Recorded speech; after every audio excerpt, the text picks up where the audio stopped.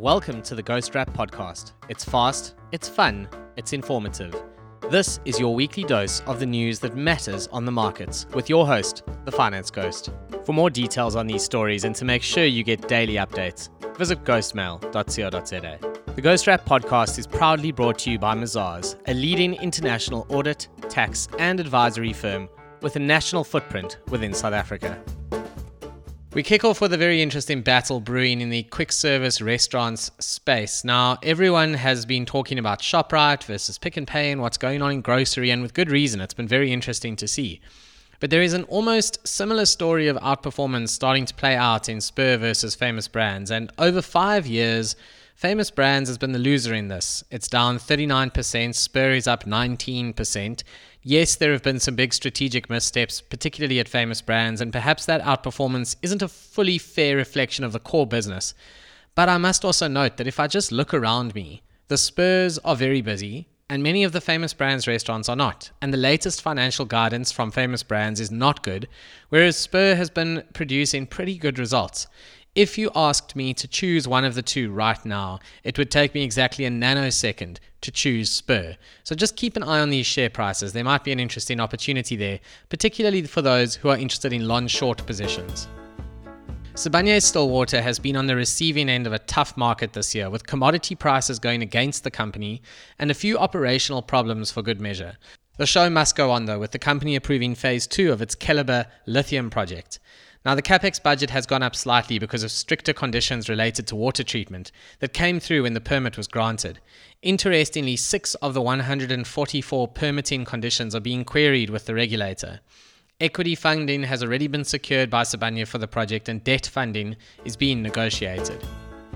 Rough diamond sales are looking, well, a little bit rough. You've perhaps been following some of my discussions online and in Ghostmail on lab-grown versus natural diamonds, and long story short, consumers under a lot of pressure right now but still wanting to get married can save themselves a lot of money by going the lab-grown route, and that leaves more in the kitty for the honeymoon.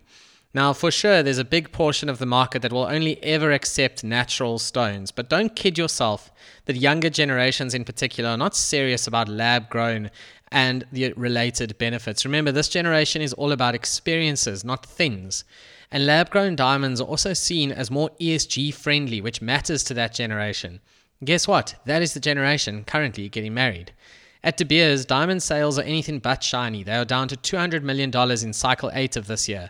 That is well off $370 million in cycle 7 this year, and barely 40% of what they managed in cycle 8 last year.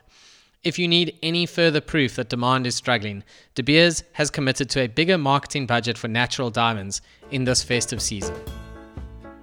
Mondi is finally out of Russia, and I'm not even going to try and pronounce the name of the asset that they sold there. The valuation multiple sadly isn't a mouthful like the name of the asset, with Russian buyers picking it up at a bargain. I'm really not convinced that sanctions have the desired long-term effect, because wealth just seems to transfer from international holders to Russian oligarchs. Anyway, Mondi has at least removed its overhand from the share price, with over 70% of the purchase price already received.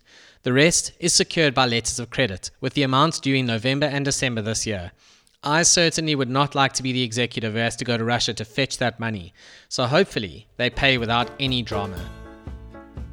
Life Healthcare has been trading under a cautionary for months on end and has finally announced a deal for Alliance Medical Group. It looks like the enterprise value of the asset increased by roughly 23% from 2016 to 2023, so not exactly an exciting return in hard currency, but of course the rand means that almost anything you own in a real currency gives you a decent return. Of the cash proceeds of around 13.9 billion rand for the asset, around 8.4 billion has been earmarked for a distribution to shareholders. And to give that number more context, Life's market cap is just under 30 billion rand. You do have to look quite hard to find them at times, but there are companies on the JSE that are growing their profits strongly, like Datatec. Interestingly, the technology group is still dealing with supply chain issues in hardware, something we aren't exactly reading or hearing about too often anymore. Now, in dollars, headline earnings per share for the 6 months to August increased by between 29.8% and 38.3%, and that's obviously very strong. So be sure to read these earnings in full when they come out. I end off with Fortress, a company that used to be a REIT. Thanks to a dual share class structure, it is no longer a REIT, and it's also hamstrung in terms of paying distributions because of the rules of the two share classes and the performance of property during and after the pandemic. To try and clean up the structure, there's a fairly interesting plan here to use some of Fortress's stake in Nepi Rockcastle to get rid of the FFB shareholders. The FFA shares would then convert to FFB shares, and there would only be one class of shares when all is said and done, with the company holding a smaller stake in Nepi Rockcastle. Now, of course, this works because Nepi is also listed on the JSE, so shareholders are swapping a Fortress share for a Nepi Rockcastle share. Major shareholders do seem to like this plan, with letters of support from 40.7% of FFA shareholders and 51.9% of FFB shareholders. Now, the company's previous efforts to sort out this structure have been voted down before at the meeting, so we will have to wait and see what happens here. Nothing is a done deal until the requisite percentage of shareholders have said yes. And that's a wrap. Please remember that nothing you hear on the Ghost Rap podcast should be taken as advice. Please do your own research and visit ghostmail.co.za for more insights into the market.